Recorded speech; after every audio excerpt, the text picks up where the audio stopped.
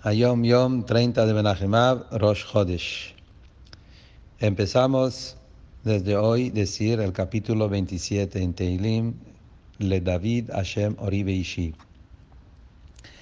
El costumbre en la casa de nuestros rebes es que durante el primer día de Rosh Chodesh Elul, cuando cae en día de semana, se toca el shofar para aprender a tocar shofar.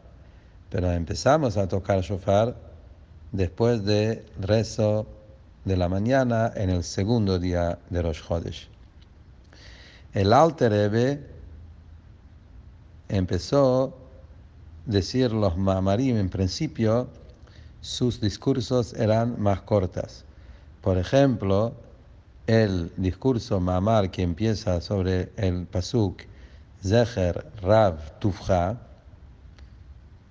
con su explicación que está en el Sidur, que es un discurso extenso que está en el Sidur del Alter Rebbe con Ma'amarim, fue dicho en 6 continuaciones, un poco más amplio de cómo está en imprenta.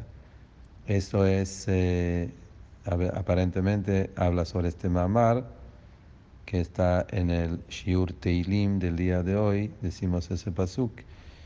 Entonces menciona también sobre la explicación extensa que hay del Alter Rebbe sobre este pasuk.